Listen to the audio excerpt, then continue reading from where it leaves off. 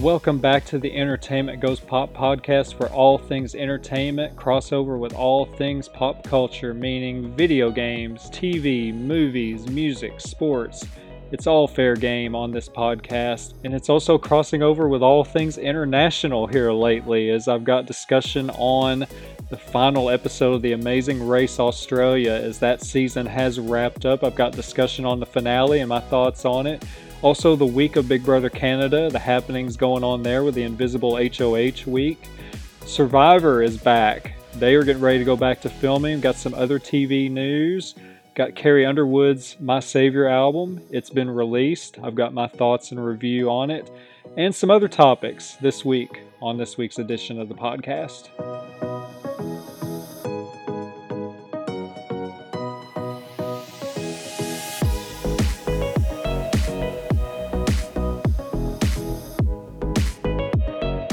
The finish line of this season of The Amazing Race Australia was reached this past Sunday down in Australia as we had the big finale with the final three teams of the Sikhs, Jaskarat and Anurag, the Cowboys, Brendan and Jackson, and the Gold Coast girls of Ashley and Amanda.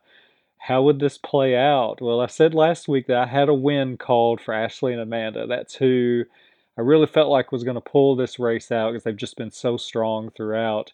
Did they win? Well, let's discuss the big finale. So, we left off last week with all the teams spending the night off the edge in elevated tents with a beautiful view of Sydney, Australia. It's a really awesome view from up there. They had a really cool camera shot from up there. So, the first task of this final leg gets us to the roadblock.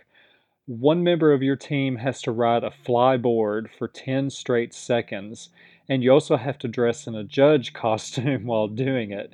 So basically, you will start floating, and then you will hit the switch to make it raise up, and then hold that for 10 seconds.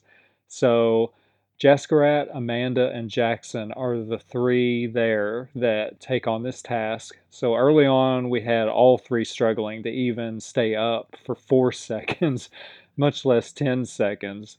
So Jackson was the first one to finish this task. Amanda finished next, followed by Jaskarat, and he looked awesome up high on his completing run that he did. He was like almost as high as that thing would go. It was really, really cool. So we move on route info for the next task, as teams would have to take rolled up pieces and roll the strips out, and they would put together two giant puzzles of the Australian and Aboriginal flags. So you're going to roll these things out, and then they're going to form puzzle pieces. They're just big long strips of pieces, and then you've got to roll them and connect them into this big giant puzzle out in the grass there. So the Cowboys noticed, first thing they looked up and saw that there were flags up there on the flagpoles, and they're like, oh, hey, well, we'll just look at those and kind of use those as kind of our picture to make sure they had everything right. Famous last words, as you're going to find out.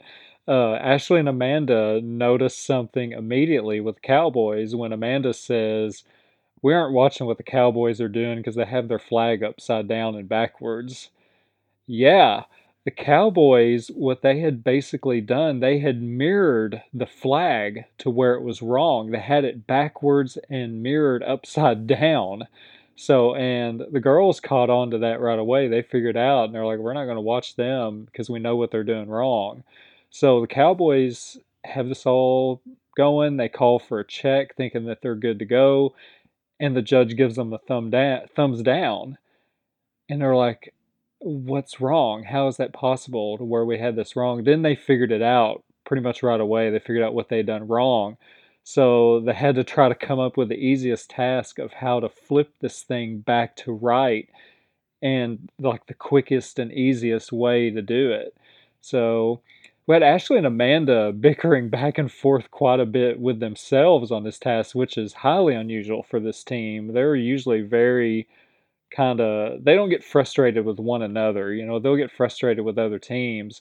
So you could see the pressure was really getting to them in this finale, with them being so close to the win and the $250,000 here.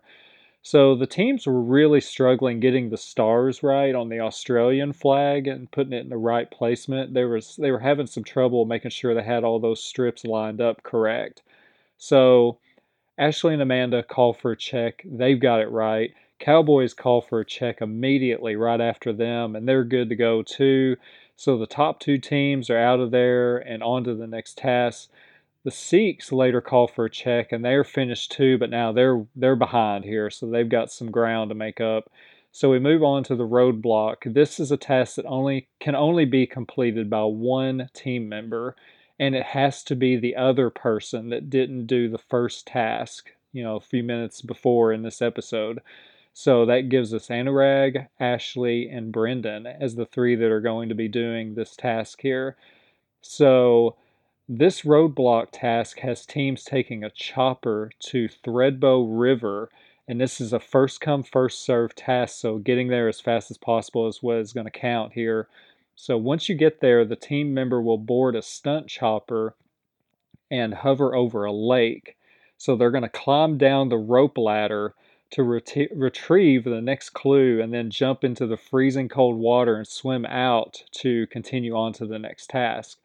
So Ashley and Amanda point out here, they're saying just how the Cowboys would be so far ahead of everyone right now if they hadn't messed up with the flags being mirrored, and how this would have been a major issue and really gave, the rest of them an opportunity here. But now Ashley and Amanda run into a problem of their own on the way to the airport for this task when their cab driver passes right by the entrance, missing it. And it was marked with flags and everything. And Ashley and Amanda were in the back seat saying where to turn. And they're like, oh, there's the flags. Yeah, you turn right there. But the driver still missed it and kept going. So this is a deal where the driver had to drive all the way back around and then come back to enter again. It wasn't like he could just pull over, turn around, jump right back in. He had to do like a full loop back around. So this takes Ashley and Amanda from first place to last place as they enter into the airport here. And I say this often, but that is how quickly things can turn on this race and how often it can be completely out of your control. So all it takes is like a bad cab driver, just getting lost, just something so simple can take you from the top to the bottom so quickly. We've just seen it countless times in The Amazing Race, all different versions all around the world. So again, this is first come, first serve. So now they are third in line here instead of going in first. Every second of this race counts. So the Cowboys arrive first, followed by the Sikhs. The teams hop aboard the helicopter, and then, of course, we get a lot of reflection among the teams, as we get this beautiful helicopter ride. It really reminded me of the Survivor moments when we get near the finale of that show, where you'll get like the remember wins, and oh, look at how I've grown, and look how we've done this and that. It kind of reminded me a lot of that. It was a really just beautiful helicopter ride that they took. So Brendan just rocks this task and just rushes right down the ladder from the chopper with his feet not even touching the ladder. Like he did it all with his arms. It was crazy.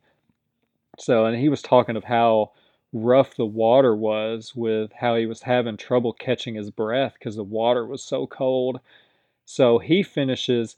Anurag has major trouble with heights, so this is a major deal for him to accomplish this task. And he said being scared of heights and jumping out of a helicopter into freezing water is obviously scary. So he finishes, Ashley finishes. The three teams now head to Friday Flat. It is a slip and slide that is 300 meters. Down the slip and slide are 6 flags spread through the 300 meters, and you need to grab one of each to complete the task, and either team member can grab them. So you can have strategy here of you grab this and that, or just go and see what you get, and then the other one just say, hey, this one, you need to get these. There's just different strategy that was played through this. So the Cowboys struggle trying to get there as they were lost trying to get to the flat. So now we've got another team that's lost or having issues with this. So all teams are on foot here. and they're scattered everywhere trying to find where they're going. And the Cowboys arrive at the gondola to take them over, but Ashley and Amanda now have made the time up and now are right on their tail. Instead of them having a lead, now the girls are right back on them. So, the girls are pumped saying, "We have a chance. We have a chance. Let's do this. Come on, we've got a chance now."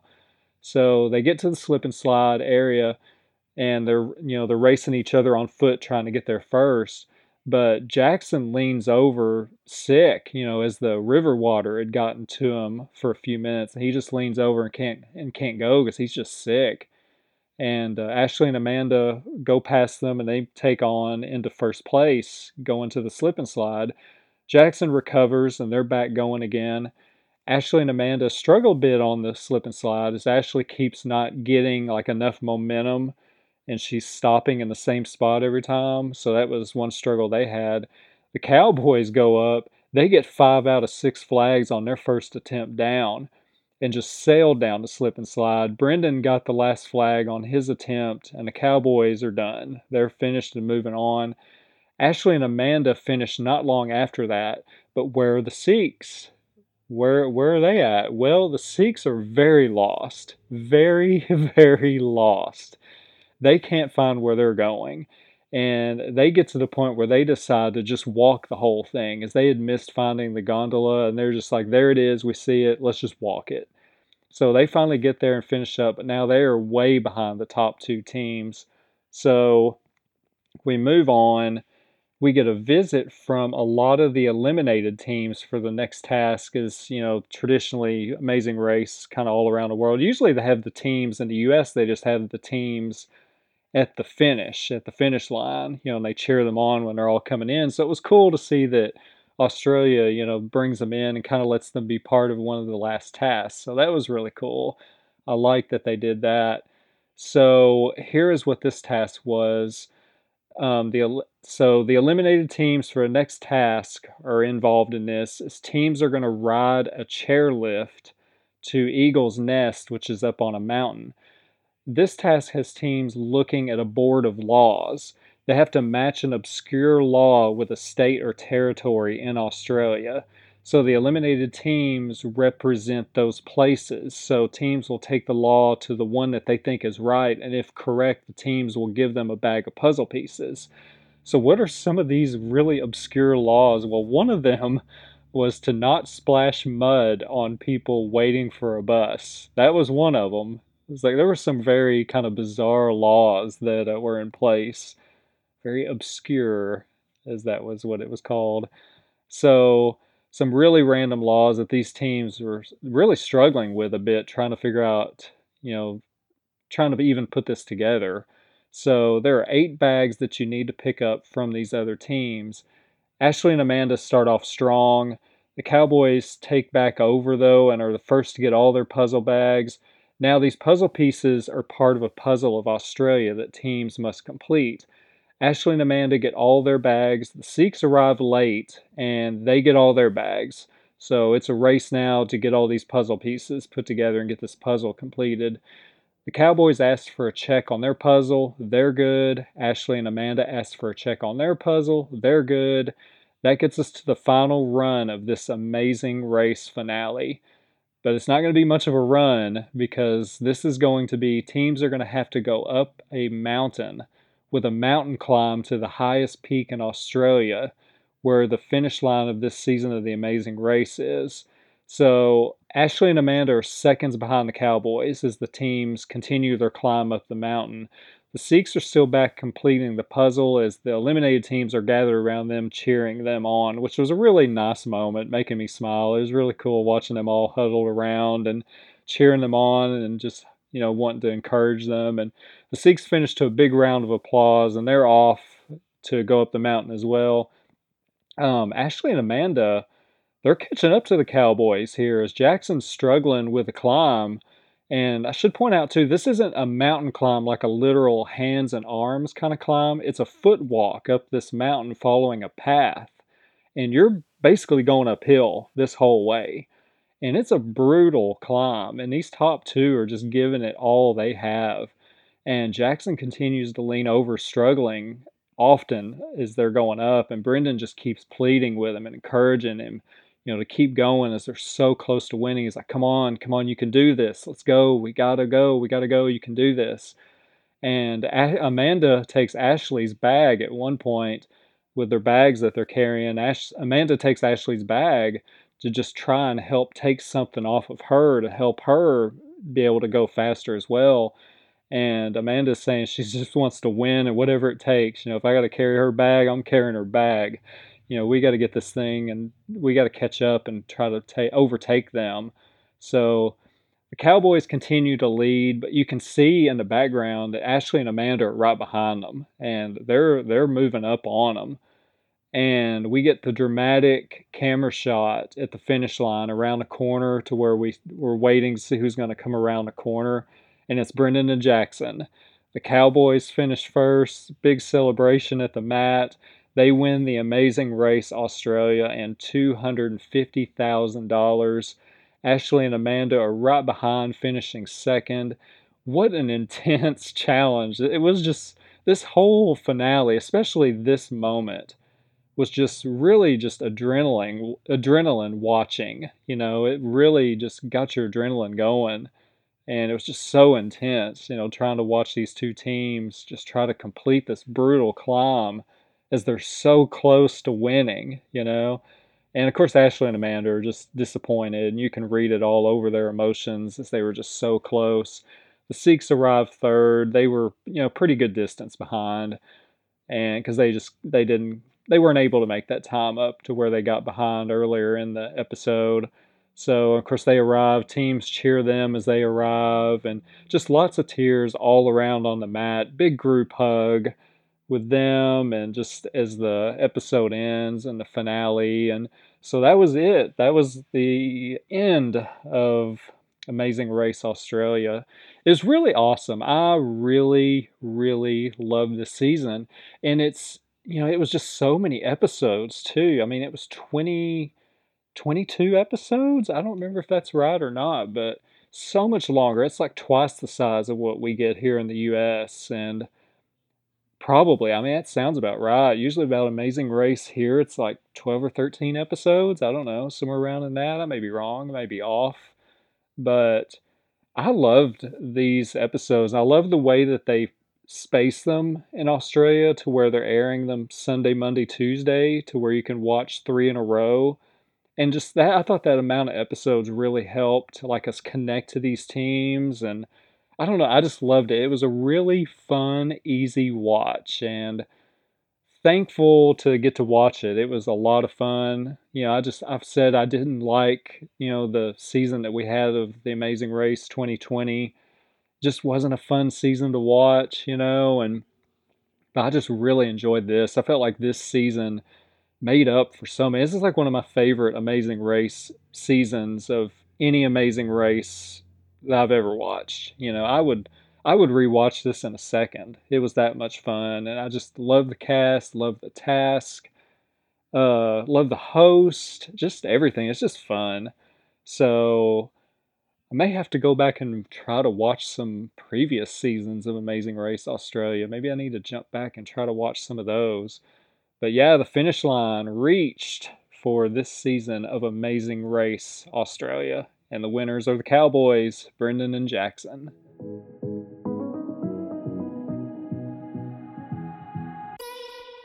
Carrie Underwood's album My Savior, released late last week. I've checked it out, listened to it, of course, Friday, first thing, got out and took my walk for the day and listened to it and enjoyed it. Very good album, just a lot of fun. Some of my favorites. Well, let me just go over the list of all the songs that are on this here album. Have Jesus Loves Me, that is on there. That is an instrumental. Nothing But the Blood of Jesus, Blessed Assurance, Just As I Am, Victory in Jesus, Great is Thy Faithfulness, which is also featuring CeCe Winans on that. Oh, how I love Jesus, how great thou art, because he lives. The old rugged cross, I surrender all, softly and tenderly, amazing grace. This is all like old hymnals. That's basically, obviously, the theme. You can tell with all those songs that are on that. She's going with a like an old like gospel hymnal kind of feel with this album. This is something we've really wanted for a long time from her, like going back to How Great Thou Art, uh, Jesus Take the Wheel, obviously. But she would do a lot of these songs occasionally, like gospel songs and everything. And we've, for the longest time, wanted one of these albums from her. It was always like that really distant, hopeful kind of feel like, well, it'd be great if she would do that. But I don't know if we ever felt like she would ever have the time to do it. So the time came and she did it, and we're all very happy. The feedback on it's been very good so far from everything I have seen. So yeah, it's some of my favorites on there. Nothing But the Blood of Jesus, Blessed Assurance, Victory in Jesus. I love the spin that she puts on a lot of these songs to where it's like she keeps it like it was, but she puts her own spin on it, and kind of makes it her own a little, if that makes sense. So that's very cool. She did I believe it's Nothing But the Blood of Jesus was the one that was on the Today Show last Friday, if I remember right. She did a interview on there that was very good, and then had recorded a performance of that for the Today Show, which they aired. So, of course, How Great Thou Art, I love that. I've heard her do that live several times, and it just will shake you when she starts climbing those notes at the very end. Like it will vibrate the room. It is incredible. I've heard her do it at the Ryman, I think at the Opry House. I think those are the only two venues I've heard her do that particular song. And of course, I'm a fan club member, so seen her many times in concert. So got that, and then well, and it's good too with How Great Thou Art, with it being on this album, is that this is because we've always had that version from before, and it's good to get like a new recording of it, because that the other one was a live version. So it's really good to get like a studio version of this and kind of get it updated, so very cool. Because He Lives, that's one of my favorites on here. It just sounds so cool. I like the spin she does on that. Softly and Tenderly, so good. That's the one she did at the CMA Awards 3 years ago. I believe it was 18, or 18. Yeah, it was 18. I think it was CMAs of 18, if I remember right, somewhere around there. I'm pretty sure my number's right though. But she performed that as the tribute at that, to the awful tragedy that happened in Vegas. That was a tribute that was done there, and just a beautiful version of that song. And the studio version that was recorded for this album is it sounds exactly the same. So if you love that CMA Awards performance like I did, it was just so beautiful, and it translates over here onto this album very strong. So, yeah, nothing but a thumbs up from me on this album. Of course, I'm biased because I'm a fan, but it definitely lived up to our hope, our hype, our wait, and all that. It was something that we've wanted for a very long time. We've gotten two things we wanted for a very long time. We wanted a Christmas album. We desperately wanted a Christmas album going back to the 2000s when she did, Do You Hear What I Hear? And, she did like a couple of those Christmas songs. It's like, man, it'd be really great to get a Christmas song, a Christmas album from her. And she delivered on that. And then we got the surprise, just in time for Easter, that we were going to get this album here. So we got two albums that we really wanted from her knocked out in 6 months of release, maybe a little longer, about 8 months or so. Less than a year, though. That's incredible. So definitely go check this out. I think you will really enjoy it. It's very spirit lifting. It was awesome being out there just walking that day and really enjoying this album. It was a great way to spend about an hour of my walk that day. So Carrie Underwood's My Savior is available wherever you get music.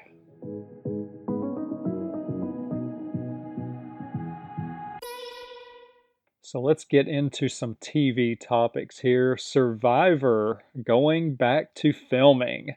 Great news to hear here. Jeff Probst last week announced on his social media that Survivor would be going back into production. This will be, I mean, Survivor's been shut down for a year. They were planning on shooting season 41 last March, and then the pandemic happened and they shut everything down. They were getting ready to go to Fiji at that time. So we've had, a couple seasons here where we would have had seasons. We'd have gotten a fall Survivor season and a spring season.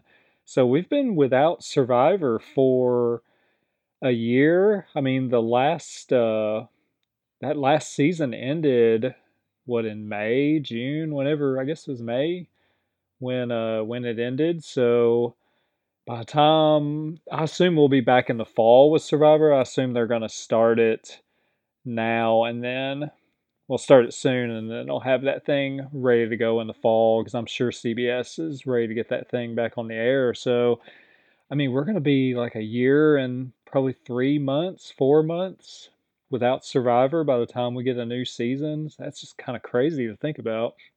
So, this is what Jeff Probst said on his social media last week. He said, Survivor is going back into production. Fiji has invited us back to their beautiful country to shoot season 41. We have all of our COVID protocols in place so that everybody in Fiji will remain safe. All of our crew will be safe, and of course, our players will be safe. I've got to tell you, I can't remember a time when I've been this pumped to shoot Survivor, and I'll tell you why. This past year has reminded me, and I hope it's reminded you, that you've got to live your life like it's one big, great adventure, and Survivor fulfills that.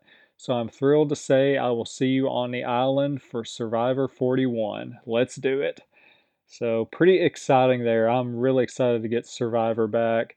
Tell you what, I may have, with all the Amazing Race Australia I've been watching, I may need to jump in and try to watch some Survivor Australia, because I hear really good things about that, and that is up online to watch. I may need to jump over there and maybe watch some of that this summer just to check one out. So, some other news, Young Sheldon, which is the spinoff of The Big Bang Theory, following, the character of Sheldon when he was a kid, it has already been renewed for 3 more seasons. It's been renewed for seasons 5, 6, and 7 on CBS, and that will take it through the 2023-24 season. It's the most watched comedy on TV, so that is pretty impressive. Anytime you get a show that gets that long of a renewal, that's impressive. There are some shows that get it. It's rare, but there are shows that get it, and this is one of them. HBO is working on a drama series on the 1980s Showtime Los Angeles Lakers team. This series is going to be based off of the Jeff Pearlman book that was called Showtime, Magic, Kareem, Riley, and the Los Angeles Lakers Dynasty of the 80s. Very cool. I'm very interested to check this out. This is something they're working on. They've got the casting already going, and I think they've maybe even shot a pilot. It sounds like they've even got a pilot for this already. So it's kind of in the early stages, it kind of sounds like, but they've got the casting. I've already seen like who they've got cast for a lot of these roles. So I'm pretty pumped to get that. I've heard of the book. I have not read it. I'm actually about to order the book because that's something just right up my alley. And of course, I love the 80s Showtime Lakers, love Magic Johnson. Michael Jordan's number one for my all time favorite player, but Magic's right there at two. So that's a book that I'm really interested to read. I just feel like there's probably a lot of great stories in there and a lot of behind the scenes. I read Magic's autobiography that came out in the early 90s, and I was just glued to it. I think I even did a book report on it in school. I think I even did a book report at one point on that book. So as a kid, so yeah, and I love that book. I was glued to it. Every time like we got downtime in class, I'd pull the book out and start reading some more, and just really loved it. So this seems like a book right up my alley. So it is something I'm about to read, hopefully here soon. I've got like 5 books that I've got set to read. Some of them I've got, some of them I need to order. This is one of them I'm about to order and add to the stack. So That will be very fun. But yeah, that's something to keep an eye on, that HBO is working on this drama series that's going to be based off that book. So very, very cool. The 90210 Show podcast this week did an episode around one of my favorite episodes as far as something that's just a really fun, laid back episode. The season one spring training episode. That this is the episode where Brandon and Steve, along with Jim Walsh, coach a youth baseball team. And they have to deal with the politics of the team, with the rich parents involved and such. And you got snobby players that are on there making fun of other kids, and we also have Nat coaching a team too, and they set up a game where the two teams are going to play each other in a little exhibition just for fun. We have Noah, the kid Noah that was on this team with Brandon and Steve and Jim, where he's just always making fun of the other kids, just real snob and like behavior. And a lot of kids on the other team, on Nat's team, that had like a really rough life to that point. Kind of remind you of like Bad News Bears, kind of. It's kind of that scenario with kind of how they set up that storyline of it, to where it's like they're just out there for fun. They're overmatched, oversized. They like the kids they're playing against. This team of Brandon and Steve and Jim's are like, these are like kids that are clearly going to be players. In the future. They're going to be like high school like athletes. Or something like that. Whereas Nat's team, they're just doing it for fun. They just love doing it. And so you have that moment where a lot of the kids, on that team are making fun of the others. So Brandon puts the squash on the behavior of Noah, Corey, and a lot of the others, where he's like, "No, we're not doing that. We're not doing any of that stuff." To the point where Steve battles back and he's like, "What's your problem, Brandon? What's the deal?" He's like, "I'm not putting up with this." And Brandon ends up quitting. He's like, "All right, fine. You like that? You deal with that." And so Brandon starts to coach Nat's team, but he ends up sticking with his dad and coaching the other team. So, he tells Nat, it's like, I'm with you. It's like, I'm with you. Even though I'm going to be on the other team, my heart's with this team. And Nat's like, well, if you decide to come back, there's a place for you. He's like, well, I appreciate that. So Brandon goes to Dylan saying, "Hey, I'd still love for you to coach." Which Dylan's like, "Come on, I already told you. I have no interest in coaching this team." And Brandon's like, "Well, what if I told you if it was Nat's team?" And Dylan's like, "Well, now that's a whole different story altogether." So that gets Dylan involved. And then we get the story of, the moment where Andrea brings in, she's like, "Hey, I know somebody. I've got this kid, Avery, and Avery's just really good, really awesome. Maybe I could give Avery a call, see if Avery would want to play." And then we find out that Avery's a female and she's a ringer, and she's like the star. It really reminds you of like, the Bad News Bears. I went back to that analogy, but when they brought Amanda in on the team and she was the ringer for the Bad News Bears, it really reminded you of this, where Avery is that. She gets into the game and of course Noah's like, "Who's this? She's a girl. What's she gonna do?" And he's up there making fun of her. And first thing she does is homer. It's a home run. It's awesome. It's an awesome, awesome moment. So yeah, it was a very cool thing. And then you've got, the end of the game where you've got the pitcher, Davy, where he's really having, he's like he's the middle ground to where you've got Noah and all these kids that act terrible. And then Davy is like the one that has his head on straight and sees it from a different perspective. And little Manny comes up to bat for Nat's team, who's just this tiny little kid, and Brandon, of course, he's went back to the other team, and right when Manny comes up to bat, Brandon he's like, "Timeout," and he pulls all the team together, and he's like, "Okay, look, so we all know what's going to happen here. Manny's going to come up, and he's probably going to come up here, and he's going to swing 3 times straight, and he's going to miss every one of them probably by a mile. And you know what? We're all going to be very respectful of him, and nobody's going to make fun of him." He's like, "Am I clear?" So we go away, and of course, first thing Noah starts doing is like, making fun of him from the field. And Davy has that moment of, like, what do I do here? And he gets that, like, I know what I'm going to do. And he lobs just this easy pitch to Manny, who just nails it. And their outfielder drops the ball. And it's just this really good moment, and Nat's team wins. And Brandon goes up to Davey after the game and says, "Well, how does it feel to be the pitcher on record?" And Davey just smiles and says, "Feels pretty good." And Brandon just pats him on the back as he goes by. And of course, Noah and Corey are out there just like, "It doesn't matter. It's just a stupid exhibition game. It doesn't count." And Steve comes up. He's like, "Noah, it counts." So it's a very cool episode. It's a very fun episode. It's got a good story to it. It's just a feel good story. We also have the moment in this episode where Brenda finds a dog, or actually the dog finds her. She's out running, and this dog just comes up and attaches to her, and she names him Wally. And Wally moves into the Walsh house and drives the family crazy, and then he ends up disappearing. He runs off, and we don't see him again until the end of the episode, to where he runs onto the field, and the kid that actually dropped the ball in the outfield on that winning play, well, was actually a losing play for his team. He's just out there just crushed, and Brandon and Steve are out there talking to him and just trying to encourage him, and all of a sudden the dog runs in, and Brenda's like, "Hey, it's Wally." Or no, Brandon said, "No, it's Wally." They both did, actually. Brandon's like, "Isn't that Brenda's dog? It's Wally."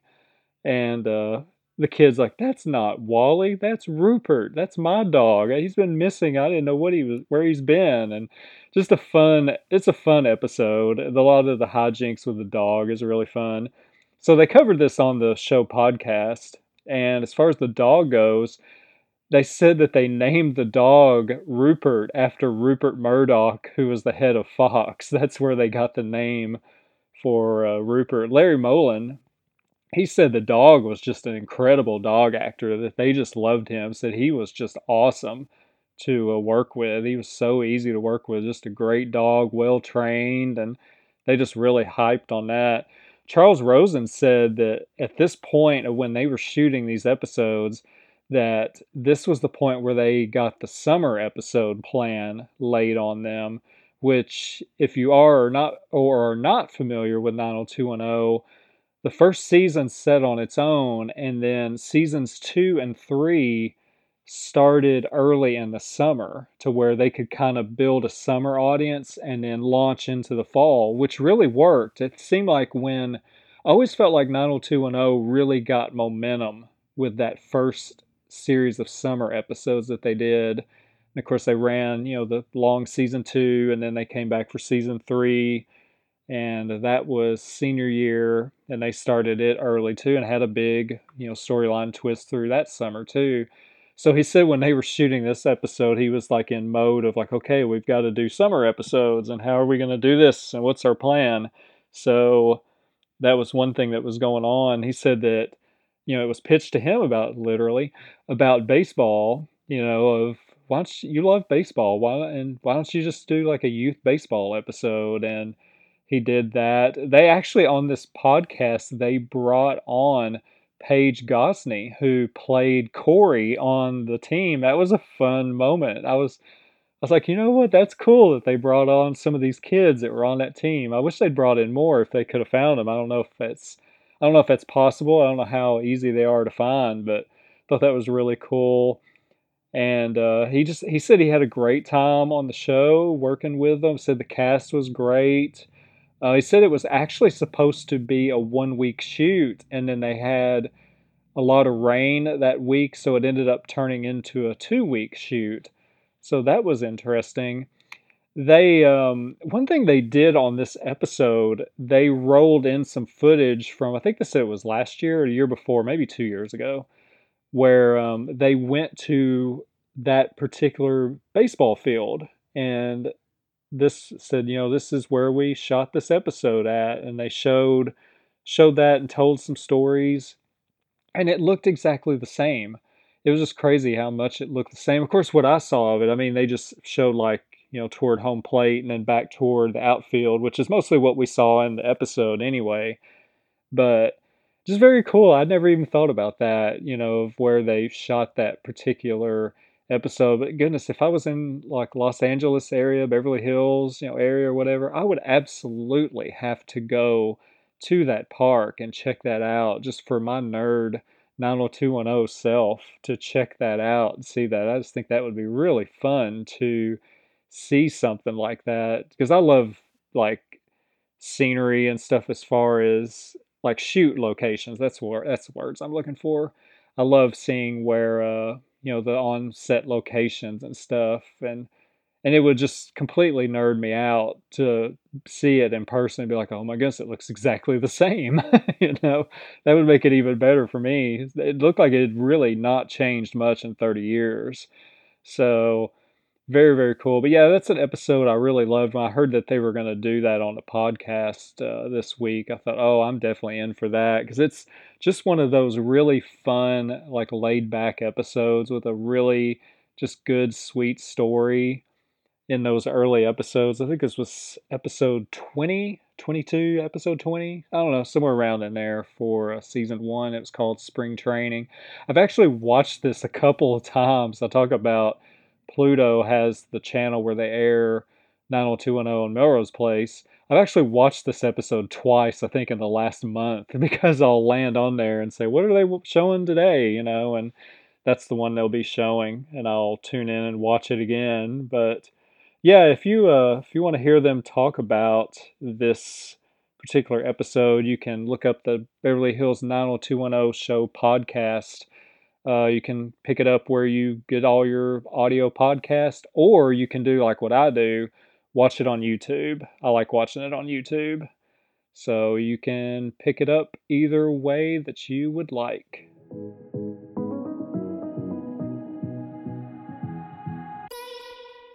A few movie things here to discuss. Coming to America, the sequel to that 80s hit starring Eddie Murphy, has hit number one on Nielsen US streaming rankings for March 1st through the 7th. That is the info that Nielsen put out recently. They said it accounted for 1.41 billion minutes of viewing time among streaming. So, most watched film to debut on a streaming service in 6 months. And also big news for Godzilla vs. Kong.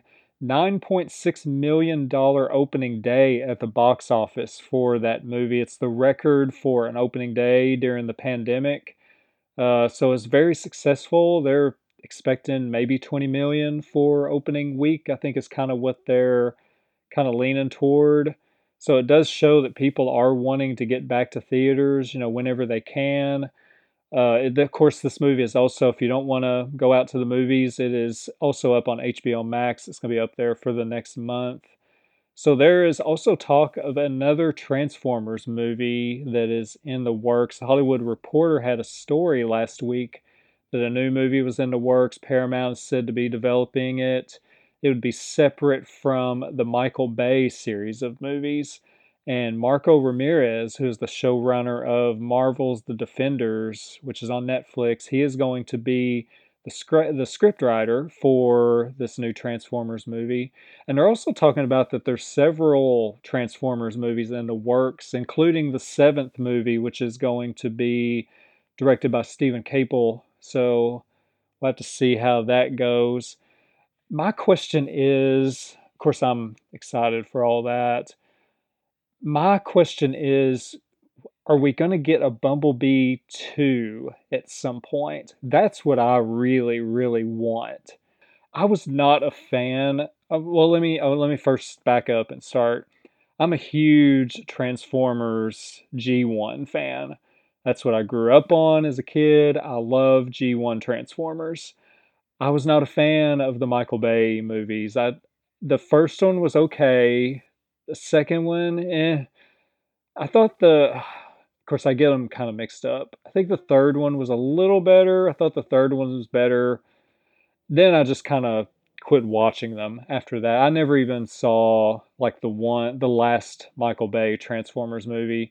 I asked one of my friends that was he's a big Transformers G1 fan too, and I asked him, do I need to watch this? Like, you know my fandom. Is this something I need to watch, or do I just need to skip it? He said, skip it.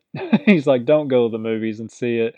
Maybe if you get it on DVD or something, you can rent it. Maybe watch it, but don't go out of your way. And I trusted his opinion on it.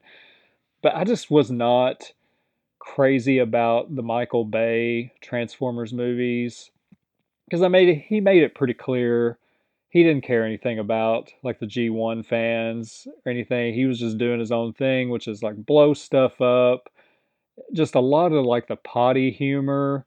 And especially like we got halfway through the first movie, there was a lot of potty humor like right in the middle where I was like, what is this? You know? And I don't know. I didn't like the Michael Bay movies at all. So when we got to Bumblebee, I talked about I didn't ever watch the last one. Didn't care. Just didn't really even care to watch it. But the word I was hearing about Bumblebee, it was like, hey, this is a different person that's writing this. This is not Michael Bay. The guy that is writing this Bumblebee movie is a legit G1 fan. He's an old school fan. He's gonna do this right. So I was like, okay, and I saw the previews, like, okay, let's check this out. I went to the movies and saw it, and I came out of there like, this is awesome. I loved it. This was so fun. I loved Bumblebee. I loved the story. The casting was great.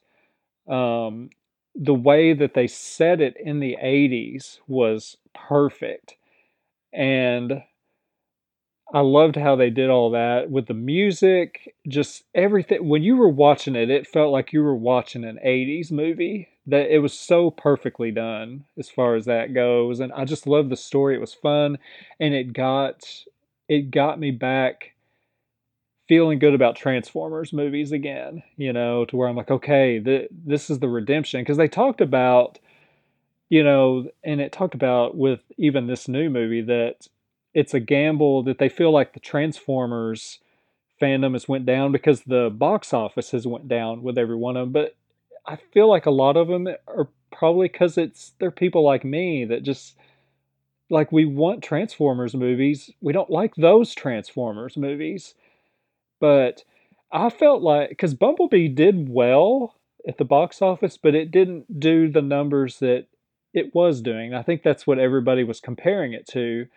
And I felt like Bumblebee was kind of like that point to where they were trying to pull people back in to where it's like, hey, give us a chance. Give us a chance, to the fans that have lost interest due to the Michael Bay movies. Hey, give us a chance and let us try to get this thing back for you.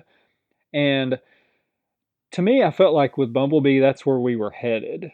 So right after that, I kept looking like, okay, is there going to be a Bumblebee 2? And I think I've looked into this for like 3 years now. So it will be interesting to see if any of these new movies that are in the works are going to be in the Bumblebee universe. Like I said, I love the other one. I love the first one, the first Bumblebee. Really good, so well written. There's there's one moment. If you've seen the movie, I'm not gonna spoil it. Uh, I'll just say what it compares to. I went to the movies and saw this by myself, and the Breakfast Club spoof, and I'm just gonna leave it at that.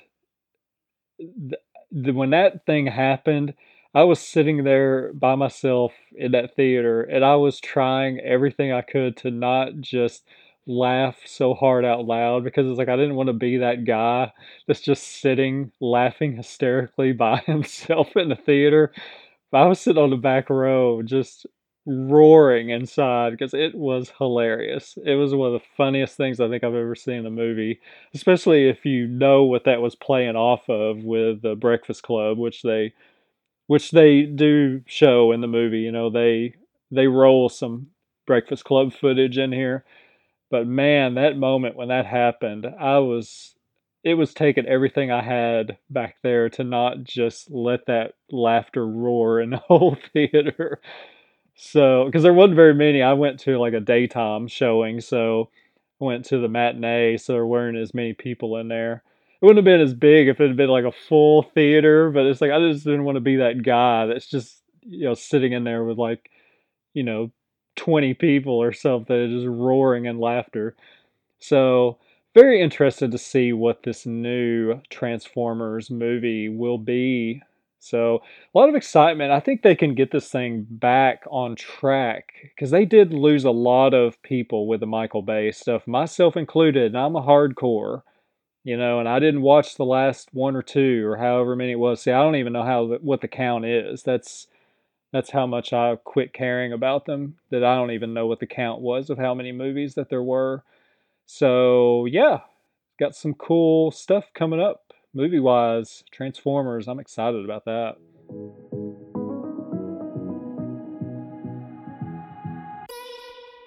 So let's talk Big Brother Canada 9 as we had the Invisible HOH week. What's the Invisible HOH week? It's exactly how it sounds. If you win HOH for the week, you're invisible with your nominations, your have not picks. Everything is done anonymously, and people have no idea who the HOH is unless you tell them. That was one thing we didn't know. Would the HOH be allowed to tell people that they want to tell that they're the HOH? And the answer was yes, because there was some of that going on this week. Very little of it, but there was some. So, where we left off last week, we had the HOH competition where you had the conveyor belt with the rocks falling off of it, and you had to count how many rocks were falling off, and you had a joystick in your hand. So every time you would see rocks, you would just hit your thing and you'd try to count and keep up with the count. You might get like one, two, three, and then you might get hit with a wave of like three, four, five, six, seven, eight, and you just have to keep hitting your joystick and trying to keep up and try to get as close to the number as you can until the conveyor belt time is over. So while this is going on, we also had some temptations coming in here to try to mess with the players, get people to give up on the competition or take a disadvantage in it. So the first temptation that we got for the house guest was if three people turn around right now away from the conveyor belt, the house gets a feast. Nobody took it. The next temptation was a 1 week house guest slot pass, which means that you have slot pass to where if you get picked as a have not, you can play that pass and you're good. You can play it any week you want to. There's no time limit on it. You can use it anytime you want. The only person who turns their back for the longest time will get it. That's the stipulation on it. So Victoria, she turns around for a few seconds and then turns back. Tara turns around for one quick second and turns back with just kind of a deal where she just did it in case nobody else turned. She could at least turn around for 1 second and get it, which was good strategy on her part, I thought, with that, because you never know. Maybe somebody doesn't do it and then you got it. So Victoria got it. She got it for the longest. They were the only two that turned, from what I remember, unless there's somebody I'm forgetting, but I'm pretty sure on that. Next is the furthest away temptation, which is a letter from home. Basically, it's the person who is the furthest away from the rock total. As this competition is still continuing at this point, your thing's going to light up, and you have the option of you can take this temptation, get your letter, but you have to give up HOH. Tina was the furthest away. She was a pretty significant amount away, and she takes the letter, which was smart because if you're that far away, what are you going to do? Punch it like 30 or 40 times or 100 times? I mean, there's no way you could catch up. If you know you're that far out, take the letter. Take the letter and get out of there. That seems like the smartest thing to do, and that's what she did. So we reach the end of the rocks falling, and we see on the screen that there's a total of 689 rocks. So Arissa announces that the house guests can either hold what they have if they feel good with their number, or they have a few seconds to where they can make any final changes that they want. If you just want to add some more, if you think, yeah, I think I was off a little, let me add a few more. So, or you can hold. So, what ends up happening is we have Tara, she is at 677. She randomly decides to add 11 because she says 11 is her favorite number. Remember, there's 689 rocks here.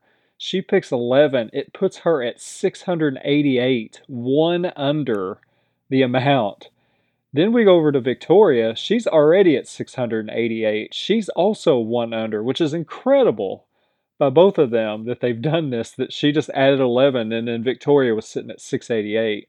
So that leaves us with a tie. So Arissa announces that there's a tie, but with this being invisible, she's obviously not going to say out loud who the tie is.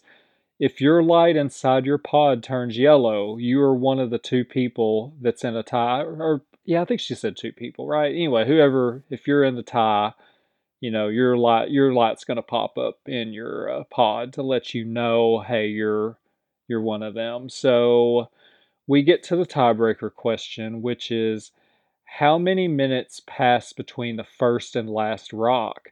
Victoria picks 41, Tara picks 51. The correct number is 42. So Victoria again missed it only by one again, which was pretty amazing. So Victoria is the invisible HOH. Her jaw drops, and Arissa reminds the HOH to not celebrate, to stay quiet and keep your secret. So now the talk of the house turns to who won it. Braden thinks it was Ty or Jed. Beth and Ty think it is Braden. Roe and Austin are in the ball pit mouthing to each other silently on who they think HOH is. And Victoria sits up out of the ball pit. That was pretty funny. Tara admitted to Victoria and Tina that she was the runner up, so she outed her spot. Tina admitted to the letter. Victoria goes to Kiefer and reveals that she has HOH. Then she says, I'm just kidding. No, seriously, I did win. Really? No, no, it's not me. Kiefer's very confused. He goes from celebrating to, oh, you don't have it? Oh, you got it. Yay. Oh, you don't have it. I don't know what Victoria's doing here. It's very all over the place, which is going to be very much of this week that's coming up. Ty and Jed pull Braden and Austin into the room where they say, we think one of you have it. And they make a safety pitch to Braden and Austin, to which they have no power, but Austin says in the DR, hey, I'll gladly listen to this. So Victoria tells Ty that she thinks Roe or Beth have the HOH. Victoria starts setting up her HOH plans when she vents, saying that Austin disappeared from hanging out with her after she lost HOH power before. So this is the reasoning she's going to be using here to try to get Austin as her target. She tells Austin that she doesn't have the power, while Austin says that she wishes Victoria did have the power. So Kiefer calls the house guests to the living room for the have not reveal. And again, remember the HOH is invisible, so you don't know who put you on up as a have not here for the week. So the have nots are Braden, Austin, Kiefer, and Victoria. Yes, Victoria put herself up as a have not to try to throw people off. She makes a big scene about it, about being put up as a have not. This just it's terrible. And she walks off upstairs. So while she's talking about how she is such a genius and the greatest Big Brother player ever, meanwhile, this is the moment when most of the house figured out, yeah, she's probably the invisible HOH because of her putting herself up and then storming off and making a big scene. So, what she ended up doing ended up pretty much outing herself to where it put more of a target. Instead of it deflecting the target, it put more of a target on her. So, that's pretty funny. So, now she left the triangle of Ty, Jed, and Beth off of have nots, which you can clearly see the plan is to pin it on one of them. And the paranoia continues as Braden and Austin say they think the invisible HOH is Roe. Jed then walks in and tells Austin and Braden, good move, which I thought was pretty funny. So the triangle talks, which is Ty, Jed, and Beth. They all talk and they see the have not move too as that someone is pinning it on them by keeping them off of have nots to have the house look around and say, look who wasn't up as a have not. It's one of them. So Beth says that Victoria probably has the slot pass too, because she can put herself up as a have not, and then she can use the slot pass on herself to where she gets to eat for the week. So now Kiefer's going to go upstairs. He talks to Victoria, saying, "Great move," because now that makes the triangle look suspicious. So the nominations are revealed, and it is Austin and Braden. That's your nominations for the week. Of course, both nominees, not happy campers. One thing that was not shown on the show or even touched on at all was that Victoria was seriously considering putting herself on the block for probably a day before the nominations to do this to throw people off is another strategy going back to the have nots. She was really struggling over this decision to amazingly want to put herself on the block, which would have just been crazy if she would have done that. They didn't show this on the show, but this was a major deal on the live feeds, was that she was seriously considering to do that. So that gets us to the veto competition episode. Austin and Braden, they talk to Roe on and ask him, "Hey, if you won, would you use the veto on us?" He says, "Yeah, I would."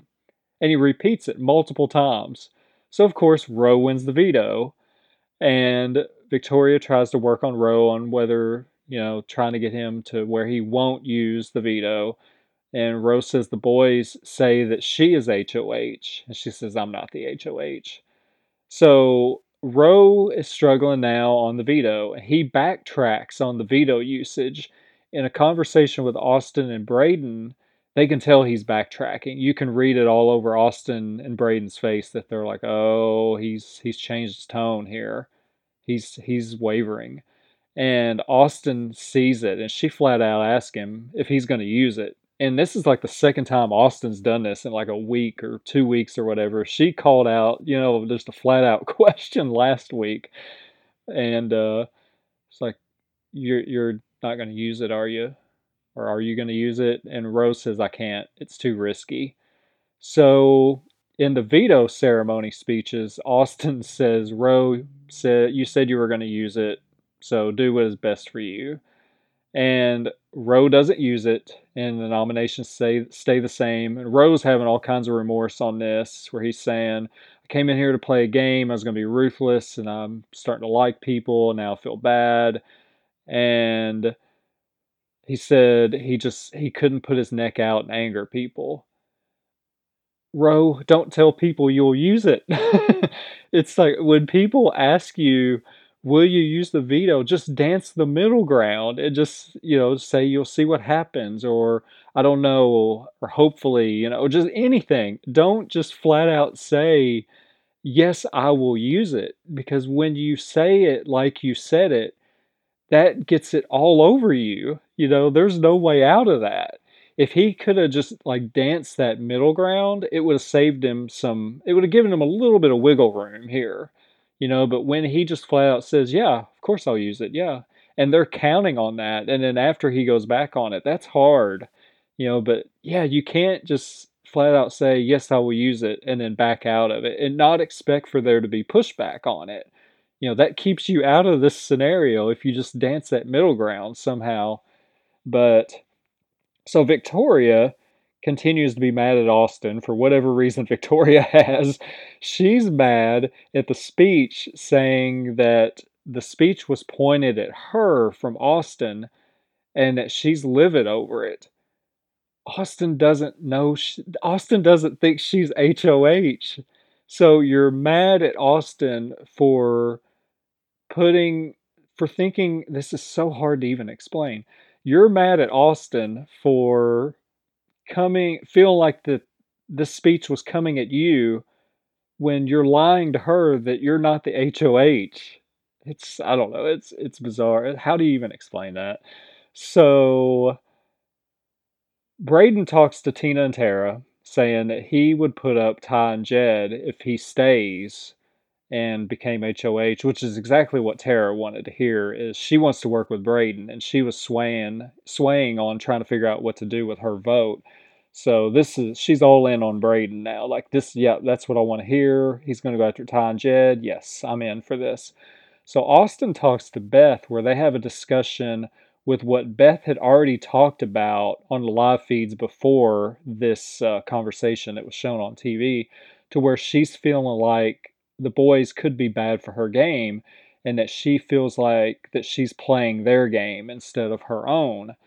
And Austin confirms more of Beth's thoughts, while Beth is saying that Austin brings up great points, but she's just not sure she can go against the boys. So Beth has a decision, and Beth, Ty, and Jed, they know they're the votes. Like whatever they want to do, they can send whoever they want out here. They know, they're very aware of this.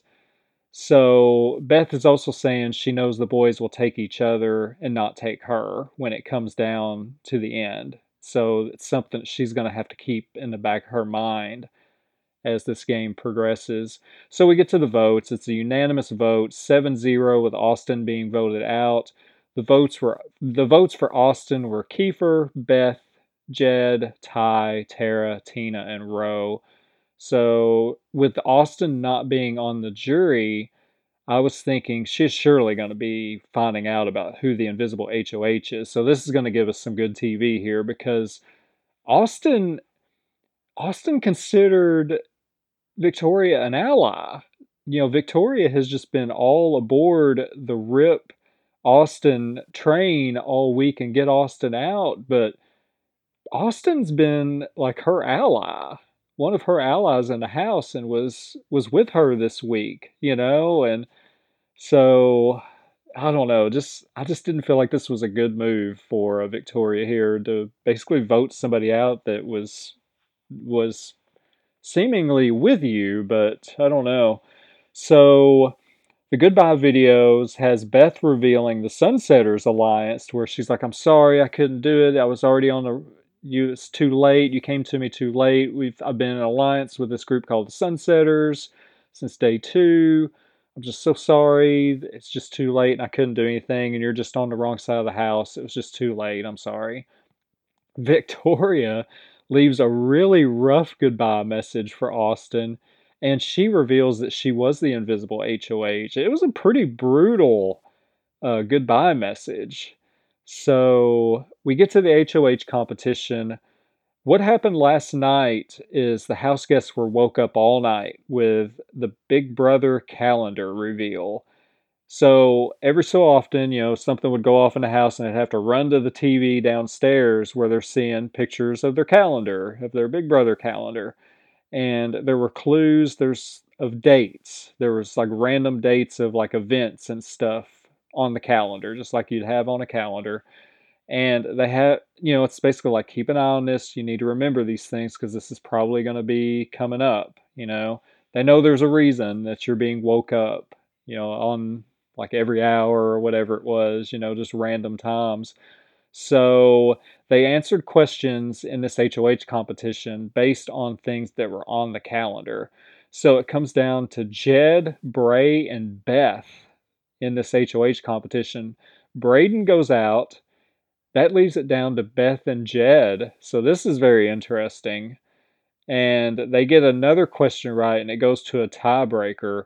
Beth wins HOH. And we also learned that next week is going to be a double eviction, and that jury begins next week too. So Austin tonight was the last non-juror.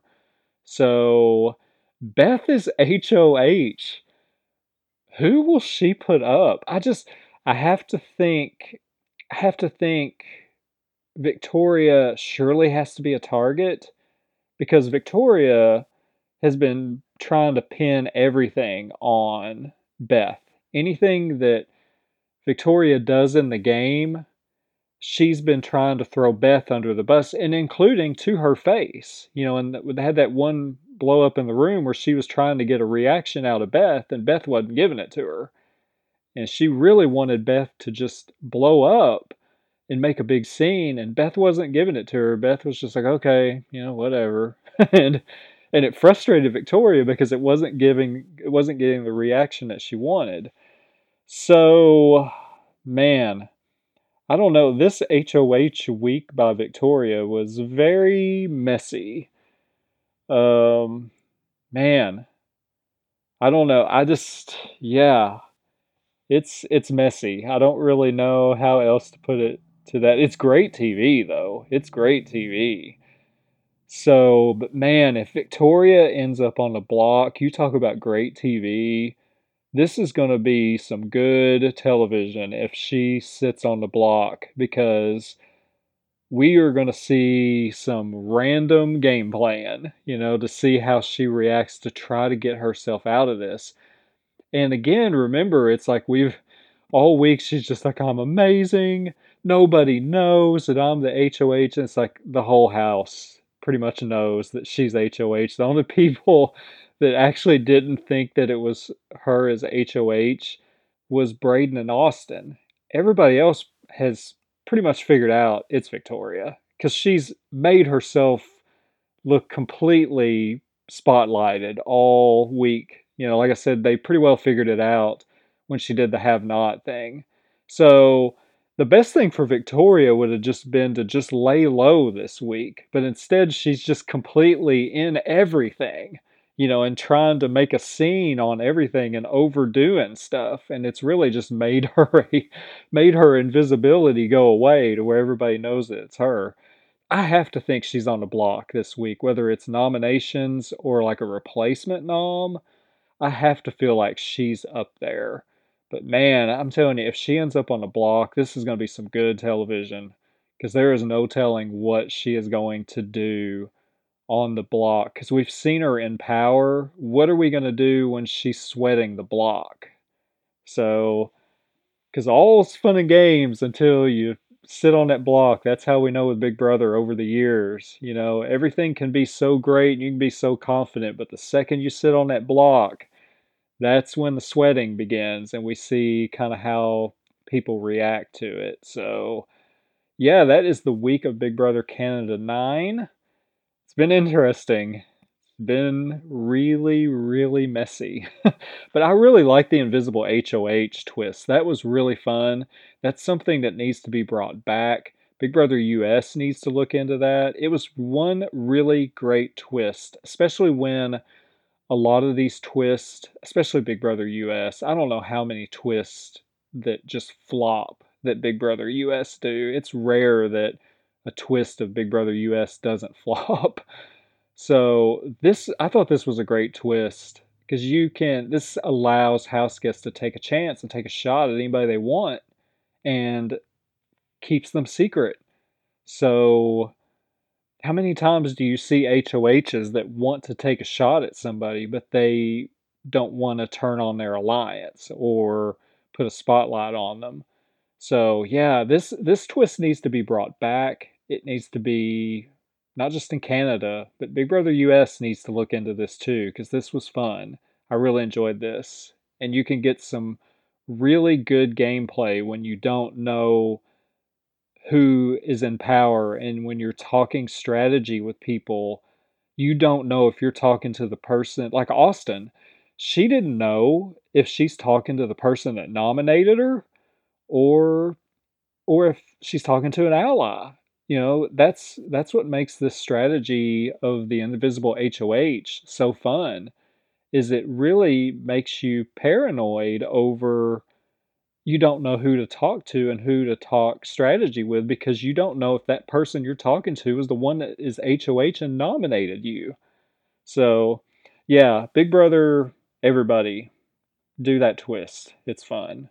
But this was the week of Big Brother Canada 9. That wraps up this week's episode of the podcast. Thank you so much for listening. Take care. God bless. And I hope you have a great day.